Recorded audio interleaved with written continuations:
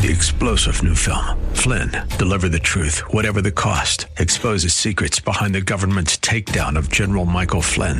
Flynn knew what the intel world had been up to. He ordered the first audit of the use of contractors. This set off alarm bells. He told the truth. He was the most dangerous person for Donald Trump to hire. They had to get rid of Flynn. Flynn, deliver the truth, whatever the cost. Available now. Watch it today. Go to salemnow.com. salemnow.com.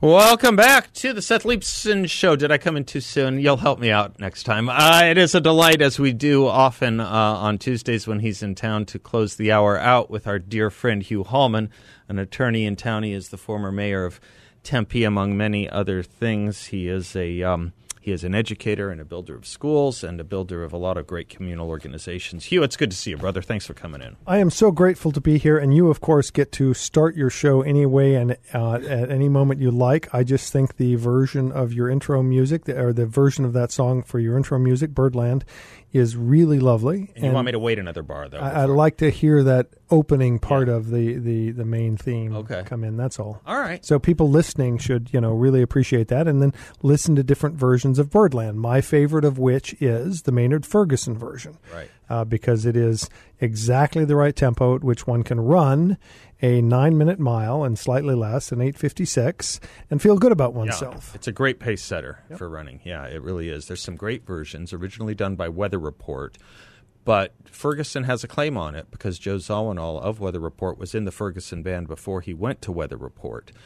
And there's a few others. Freddie Hubbard has a really good version of it, a little different, very good version of it.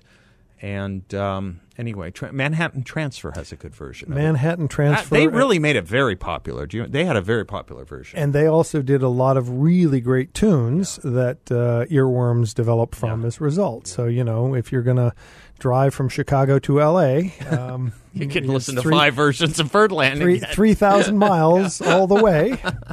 You have to get your kicks on Route 66. Their version of Route 66 song is genius. It's really fabulous. You don't see bands like that much anymore. Kind of vocal jazz pop. It's just that genre just doesn't really much exist anymore. And you can't attribute them to things like Lawrence Welk and other. They were quite different. Right. Take 6 is an example of that. Group, but what's the last concert? You went to a great concert the other day. We'll get to the serious stuff in a second. Bare Naked Ladies. Bare Naked Ladies. My wife's birthday. We drove to Indio, California from Phoenix, from Tempe, all of 4 hours, and driving the speed limit. And we were at the Indio Casino. There are 2 of them there, and I can't remember which one it was. And it was very interesting. The whole thing was interesting, to go to Indio, California, and then go to a Bare Naked Ladies concert. It was not all that well attended. There were probably 1,000 people there. We had seen Bare Naked Ladies back in Minneapolis. A prior year, I had a business trip out there, and it happened that they were playing, and Susan joined me on the trip. And lo and behold, there were 5,000 people packed in for that. It was probably because it was also started, or a headline group, Arizona group, the Gin Blossoms, were playing, and it was fabulous. It was a wonderful concert. I want to put in a good word for some of these casinos. No one knew this would happen when they were brought out, but they really have done a great job of reviving a lot of musicians and musical reviews. David, it's happened even in your tenure 2 or 3 times where we've brought up a musician and say, are they still performing? I don't know if they're ever coming to concert again. And people will call and say, son of a gun, they're going to be at Talking Stick this weekend, Exactly. And they've done, it's been a nice effect of the casinos to be bringing out some of these acts that you otherwise wouldn't be able to see. And supporting those musicians or performers that otherwise would not have a place to go. So these facilities are cost effective. They can put on a show. They're typically in a multi-purpose kind of a facility so it's not the finest music performance venue, but absolutely good. And it was, in fact, an Indian casino in Minneapolis, outside of Minneapolis, that we went to. Good. And isn't that interesting? They're still called Indian casinos, notwithstanding the fact that we now prefer Native American. So right. That's no one calls them Native American casinos. Correct. So that's just it's one of those things in language. Odd things, yeah. Well, and one doesn't want to interfere with the marketing. For that right. matter. Let's not ruin it. They've got it figured out. They're doing just fine. The story was that Trump says he might be indicted today. We've got discussions about the common man. I want to start off with actually just a slightly different issue, if I might, Hugh. And it's about your show. Huh? Your show. Well, we don't usually do. You prepare, but we don't rehearse. Let me put it that. We don't talk about what we're going to talk about. We're making it up. But you come in prepared.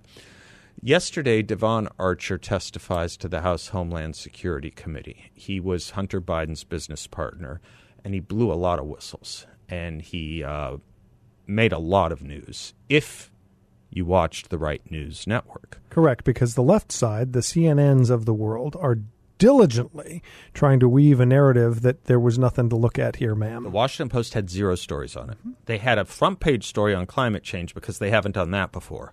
But they had 0 stories on this. Breaking news. Yeah, breaking news. And New York Times had nothing on its website and one small story on A15. I raised this not... I'll go one better. Yeah. NPR, yeah. Listened to their news cycle this morning just so I could hear not a thing, except I was interested to hear that they're running a series now on the difficulty in crossing the border between Mexico and the U.S. The barriers to entry is what they're calling it. And it was a fascinating kind of opening to just get a sense of how easily the news can be biased. One footnote here, let's plug this for a second, but that their commentary was how difficult it is for people to cross the border to get a new life. Thinking as opposed to sell drugs or traffic children. Exactly. So let's only talk about it as if that's the only purpose one crosses the border. And why do I pick on NPR? Because I'm a taxpayer forced to pay for it, and they get to bias the entire presentation of news. I'm going to try to hold my temper. Somebody's been pointing out the fact that I seem to have a whole difficulty controlling my temper. But this I like it. This viewpoint discrimination ties back to, and I don't want to cut off your point, ties back to what I want to get us back to about the ASU problem on freedom of speech. Go. We'll do, and take us anywhere you want. The only point I wanted to make about this Devon Archer testimony yesterday that was not touched by the Washington Post, and the website of the New York Times didn't touch it all. Newsprint did it, A15, if you get to page 15. The point I just wanted to make about that is to underscore how difficult it is to have a political conversation in America. Because we go into a conversation with this knowledge because we'll listen to shows like this or watch maybe Fox News or something or some other alternative media, Powerline will cover it. But you are going into a conversation with people who get their news from, quote, unquote, the respected media or the news media of record, and they don't touch it. And these people have no clue what you're talking about. Not only do they have no clue, you have to catch them up to it and convince them that you're not crazy, that this actually happened. It makes political conversations, which is to say makes politics, damn near impossible in this country. That's all I just wanted to say. Increasingly divisive. And let's because of Lewis, my son Lewis, on the show for a couple of years on COVID. Back soon, hopefully. We came to call it corporate media. Right. Because it is driven by their advertising focus and their drive. Not to say that Fox News isn't, but that's part of what is increasingly dividing our conversation. But interestingly, on this very station, in a show following this show, they had on a senator who did a very nice job a couple of days ago in a hearing, who kept referring to it as mainstream media. No, it's not. If it were mainstream media, it would be what we experienced as children when ABC, NBC, and CBS were broadcasting news. So it's important in our conversation that we not justify their position as mainstream media, because they are not mainstream media. Credibility. They are not. They don't have the credibility anymore, and it is driven by those narratives we've talked before about how journalism schools now view their job as training people who help, quote, shape unquote, the news. Right. And they're trying to spin a narrative that supports policies that they believe are possible or desirable. And this brings me back to your first hour and your monologue. Okay. It is brilliant. And so, yes, ladies and gentlemen, here I am again saying, if you didn't listen live, listen through the podcast to the monologue that talks about the common man. And this is not Ode to the Common Man, although I bet David could cue that one up as well. He wanted to. And should. that the concept of who this country is for, that we have an elite that believes it is for them to enjoy the benefits of this position, and at the same time that we have most of us who are subject to those power bases. And when we come back, I want to talk about your monologue and the concept of the common man here. All right. Who are we going out with? Aaron Copland? Is that it? No. We're going out with Ravel's Bolero. Aha! Caught me by surprise. I need to think about that for interior decoration purposes. We'll be right back.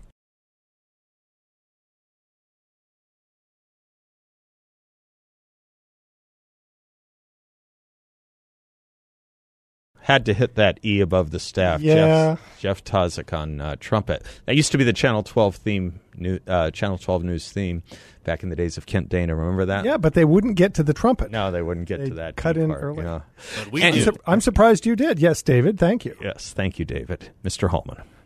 So before the break, we were mentioning your monologue in the first hour, talking about the common man. And it is genius because it helps to remind us that this country is intended to be for the benefit of the people, and that is a small p people. That is all of us. And you're well-educated, I'm well-educated, but we come from relatively modest backgrounds. My parents were both school teachers. My mother, as would be typical, got with child and retired from teaching and raised 3 children. When my youngest brother went back to school, she started back to work again and ultimately got trained as a diesel mechanic.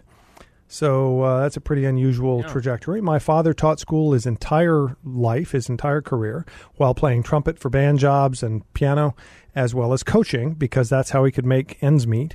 And during the summers, because teachers didn't make that much money, and he was committed to providing for his family, worked in the farm fields in Blythe, California, Arizona, California, picking melons, cantaloupe and watermelons. Those are the people I was raised by. You were raised similarly with very important values, one of which was that one had to work, that one could make one's success. Success was defined not by private aircraft and those sorts of things, but by the values you live by and the quality and character of your life. And I think your monologue really importantly touches on it, and how interesting it is that the corporate media missed and were so puzzled over Donald Trump's election in 2016 and didn't really bother to tease out how it is that Donald Trump reached to average Americans, to those of us who went, I may not like his style, but I appreciate his policies and the fact that he understands the devastation done to, West Virginia by what we've done to export all of our manufacturing to China. Now that the Biden administration is taking massive credit for bringing back manufacturing in the United States, built off of Donald Trump's leadership to give us policies that would advance that cause. Why do I say that he's not taking credit for it? Because this day, the White House and the leftist media are trumpeting the fact that we have a building boom going on, but it is not residential building. It is manufacturing plants being built. And isn't that amazing that we have this spike in the construction of manufacturing plants? Well, it takes 2 or 3 or 4 years of time to create that runway to start construction on something that complex. And so all of that occurred during the Trump administration and started up then. Even with COVID, folks started moving to bring manufacturing back to these United States. It's crucially important. But that is the common man issue. We now will have good, solid jobs for people who want to work hard and ably within the U.S. industries that we can bring back into this country. And the policies that gave us that are not those of Joe Biden. They are not those of a Democratic Congress. They are those of Donald Trump's efforts to put pressure on China to stop stealing intellectual property, for us to stop buying goods where stolen intellectual property was added to it.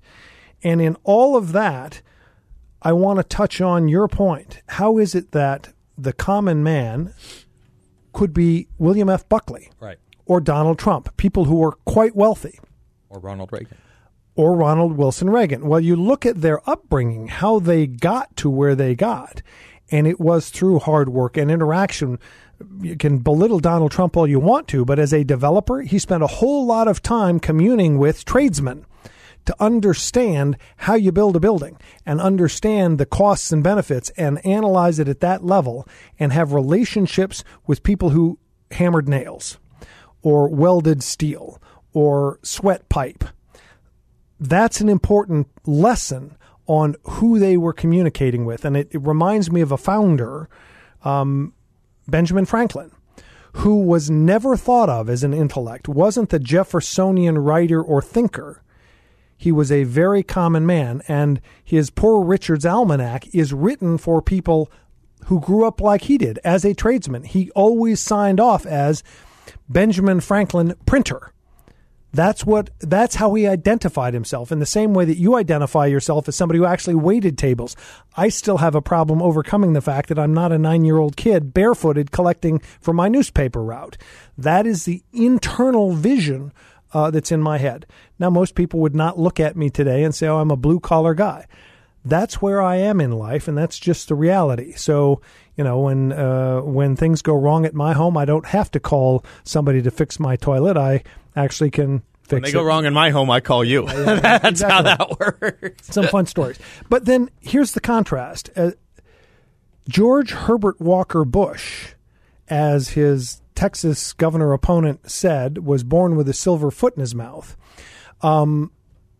lost precisely because he could not communicate with and did not have the common touch. This is a guy who did not know what a scanner was or what the price of milk was. That's the issue here. Now, do I on a daily basis know the price of milk? I've gotten to a position in life where when I go to the store, I just buy it. I don't price shop for the nickels like my father used to. I am blessed. I was raised by people who gave me a work ethic that allowed me to reach a position in life where I stopped worrying about the nickel and the dime here. I still worry about it when I'm buying gas. Yes, I pass 1 or 2 gas stations when I'm driving a car that requires fuel. Interestingly, though, you point out other elements of life that are indicative of the common person. And the whole premise of this was the shocking notion, that you eat frozen pizza. And I have plebeian taste. Yes, that we both do. Because when I heard the monologue, I had to laugh to myself because I go, I think one step better. I know that I've only eaten one. I don't say that I ate 1 or 2. I know the number of pizzas I ate last night, frozen or not. Tried to couch it a little. Yeah, well, so he ate 3 is what he's trying to tell you. But I go you one better. Yeah. Because I put that pizza in the oven, the frozen pizza I was raised on. Yeah. And when I take it out of the oven, what do I put it on? Oh, gosh, I don't know. The box. Oh, good. You take the box, the wax-coated box, and you put the hot pizza on the box. Then you cut it on that box. That's the right way to eat a frozen pizza. That's so great. And occasionally it happens in bed with my wife as we're watching, I don't know, the Diamondbacks or something else. Oh, that's great. All right, I want to talk about some of that when we come back. I want to talk about work. I want to talk about the Democrats' view of work today and the common man and the laborer and the Republicans' view. And now we have Aaron Copeland. We'll be right back.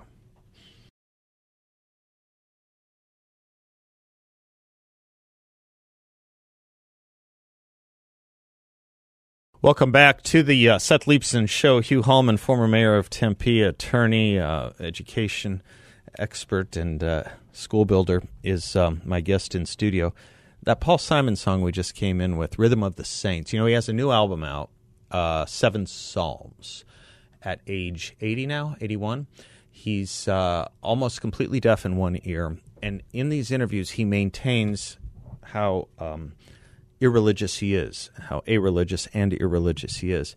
You cannot go through a Paul Simon album going back to 1966 without finding references to God and biblical references, however, including the title of that track and that album, Rhythm of the Saints. It's very odd. He's wrestling with something interesting in his soul. The psychomachia, is that the right word for it? Hugh, you and I, before we went to break, we were listening to Aaron Copland, and I was reminded by a friend this morning that Aaron Copland, of all people, was brought before Joe McCarthy for his progressive. Yeah, interestingly enough, was brought before Joe McCarthy for his progressive activities in the 40s. And I raised that only because we both recently saw Oppenheimer, which had some recent, references to Joe McCarthy after the development of the atomic bomb in New Mexico, and just interesting side note and an interesting callback. Edward Teller was played in this movie. You got to know Edward Teller a little bit. I can't say I got to know him. I met him is probably a better way to put it when I was working on the Reagan-Bush campaign in 1984. And I was running a thing called Scholars for Reagan-Bush. We had, before it was really popular, divided up the entire electorate into every possible little subcategory. And I was running Scholars for Reagan-Bush and Economists for Reagan-Bush and, Estonians, Lithuanians, Latvians, Democrats, etc. for Reagan-Bush. Truly, Democrats for Reagan-Bush. And the leading Democrat was one of your mentors. Oh, it would have been Jeane Kirkpatrick. Jeane Kirkpatrick. Yeah, sure. So she gave a keynote address in Los Angeles in September. I think it was September. Before 1,000 people, and it was Labor for Reagan. It was all the D-side groups we pulled together. But back to Edward Teller, who was himself, this whole band of people were futzing around in that sort of communism, Labor Party stuff, and all that stuff going on. And I think that's important for today to understand that's what elites do. Mm-hmm. That's what educated people do. They want to be cool and on that cutting edge. And at the time, Edward Teller and Oppenheimer and others were pulled together. They were all academics at the highest levels on these campuses where it was really cool to be a communist or party member, carry the card, etc. Oppenheimer, of course, as the story is told, never became a communist, but had plenty of friends who were, and it was the cool thing to do. We've got that same stuff going on now. You know, the term that's used is woke. You've got to be on that edge of things, and you read the biographies of a number of the professors from the Barrett Honors College, Craig and Barbara Barrett's Honors College namesake, that has gone very far left and beat the heck out of Dennis Prager as a white nationalist, the most insulting thing you could possibly say to a man who is not only a reverent Jew, but is one of the great scholars on the Holocaust. Call him a Nazi, effectively. Really? And in that context, I think it's important to come back to this notion that what we're dealing with in these elites, tying to your monologue, are people who want to be seen as cool and, cutting edge in today's environment.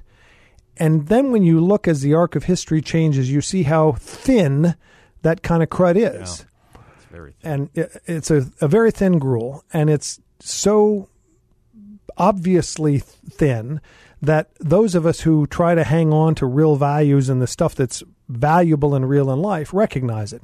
But it doesn't stop them from participating in truly the notion of viewpoint discrimination, that if you're not part of that cabal, you cannot be allowed in the academy.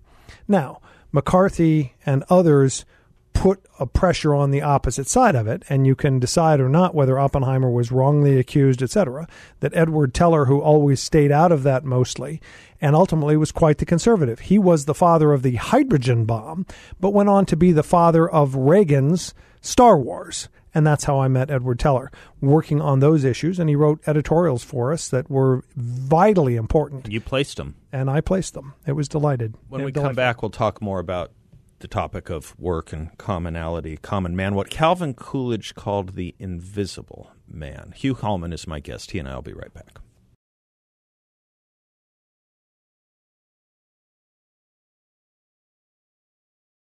Welcome back to the Seth Leibsohn Show. David's been doing a masterful job of pulling the song lines that hold the world together, or at least hold this hour together. The Australian natives, once known as the Aborigines, believed the world was sung into creation and is held together by song lines. And when the native population would go on these things called walkabouts, they were working in the fields, as the story goes. I think it was told by an anthropologist named Bruce Chatwin. They would hear a song or a hum or something that would somehow remind them of the creation of the world, and they'd go on these walkabouts for discovery. And music still has that effect on at least the three of us. I hope, and increasingly the audience, but at least the three of us. The most important question I ever asked as a student at Claremont was in a conversation over the Soviet Revolution. Yeah. And that the reason for this conversation was the fellow was at Claremont playing on the guitar musical pieces from that era. And it struck me, and I asked this question, and I think it's still relevant. Did the revolution inspire the music, or did the music inspire the revolution? Right. And when you listen to music that is meaningful, that's what it does. Yeah. There is a reason we use marching bands to move people into battle. It inspires. I think the battle hymn of the Republic didn't mean something to those soldiers. That is exactly right. And it wasn't died to make men holy. We shall die to make men free. God bless them. We shall die. This is a future statement. And the point being, those songs typically were written at the very beginning of those kinds of conflicts to motivate people into what they had to do, or the horrible things that ultimately people do in war. So I was thinking about that just in the context of we came in with a country piece, which is fine because, that's another element of musical genre that is kind of looked down upon, scorned by the elites, the fancy crowd, as a vulgar, calling back to the point I was making in my monologue in the first hour. But it is still the most widely played genre of music on radio. And because it speaks to, again, the real life of most Americans, which is, and it's not afraid to go there. People will say, well, it's about a dog in a truck. And, well, it's about certainly work. It's about breakups. It's about love. It's an awful lot about addiction, by the way. There's a lot of addiction and alcohol and drug abuse in country music. It's about the real things in life that most people go through, but not the fancy elites. Or I was thinking about what your professors you were describing in the academy as really preaching from a different psalter, if you will, that really ends up being such thin gruel. I think of I think of them as being pseudo-sophisticated. I think of them as pseudo-sophisticates because it's a sophisticated language, but when you look at it rigorously, it's airy abstraction of nothingness. It really is. Well, the contrast I'm thinking of, can one hear the line, I'm proud to be an American, right, and not know immediately the music to which that line was put. Exactly. And that is across this country. It is what motivates people to stand up and cheer at a baseball game. Right. And that elites don't participate in that because it is beneath them is part of what disconnects them from the lives and allows them to create policy concepts that are disjointed and removed from what most Americans feel is correct. And how do we know this? Because you can't get the left to put to a vote most of the goofy stuff that they're now advocating for. That's right. That's why they hate that we took the courts back in certain respects, because that's where they would do it. Correct. And you don't see it come up in Congress. You don't see it when state legislators vote and legislatures vote on these things. And the biggest drumbeat now for the NPR crowd is that it is now 8, I believe, presidential elections in which Democrats have won the popular vote. That's in quotation marks. And yet not always won the presidency because, as the NPR crowd would now say, the bias of the small states. Well, We'll have that battle again, I suspect. We did 2.5 years ago about how unfair it is that small states have a greater weight in the Electoral College than big states because of the way in which the compromise was set up to have the Senate and the House numbers merged together in the number of ballots you got for the electoral college. And it was precisely because this is a United States, not a united population. I would still argue one of the errors we perhaps made in changing our Constitution was the direct election of senators. It created the volatility in the Senate that was intentionally established by our founders to be the cooling place. And it was through the end of the 1800s that progressives got frustrated that they could not force policy changes because the Senate was blocking a lot of that stuff. Well, this is back to those elites. They get very impatient and they want things done their way. Be damned what the law is or what current opinion is. And we see that now in the academies. We see the elites at Arizona State University drafting letters. We, the faculty of the Barrett Honors College, say, quote, or colon, quote, that Dennis Prager is a racist, homophobe, white nationalist. And then they engage in viewpoint discrimination. And this is, I think, where we need to put more of our weight. Right, Dr. Johnson? That at some point we need to recognize that two things happened at Arizona State University that should be unconscionable. Someone lost her job notwithstanding alternatives that could have been put in place to preserve her position, as they did those faculty members who were teaching these courses who signed the letters. And the other was viewpoint discrimination. Because today you will find on ASU's website a host of left-wing events and causes promoted by Arizona State University. And the first thing that happened to the event that was touched in February 8th, as I recall, was that they took down all the advertising, not only the physical advertising within the Barrett Honors College, the flyers and other things that would be put up, but they took it off the website. That is the definition of viewpoint discrimination. A state cannot engage in it. So, ladies and gentlemen, at Arizona State University, if you are going to put up advertisements for events that are about, How to have sex with a kraken? Well, I was thinking more about... I say that because that is one of the professor's books. Yes, but help me, the folks who want to... transgenderism. Transgenderism, drag queens. That we want to celebrate drag queens. Yeah. And not just do that, which is a fairly liberal cause, but in the advertisement itself, call out conservatives as being outraged. So do not tell me you're not engaging in viewpoint discrimination. The moment the state decides to open that source of publication, it may not engage in discrimination on the basis of the content of what is being said. And that is exactly, my friends, what Arizona State University did that is so outrageous. You don't have to have the events, but if you have one kind, you've got to have the other. And if you advertise one kind, you better advertise the other. And that's where the First Amendment was violated by a state agency that needs to be held accountable. And people paid with their jobs. People paid with their livelihoods. Hugh Hallman, thank you, sir. I'm Seth. I'll be back.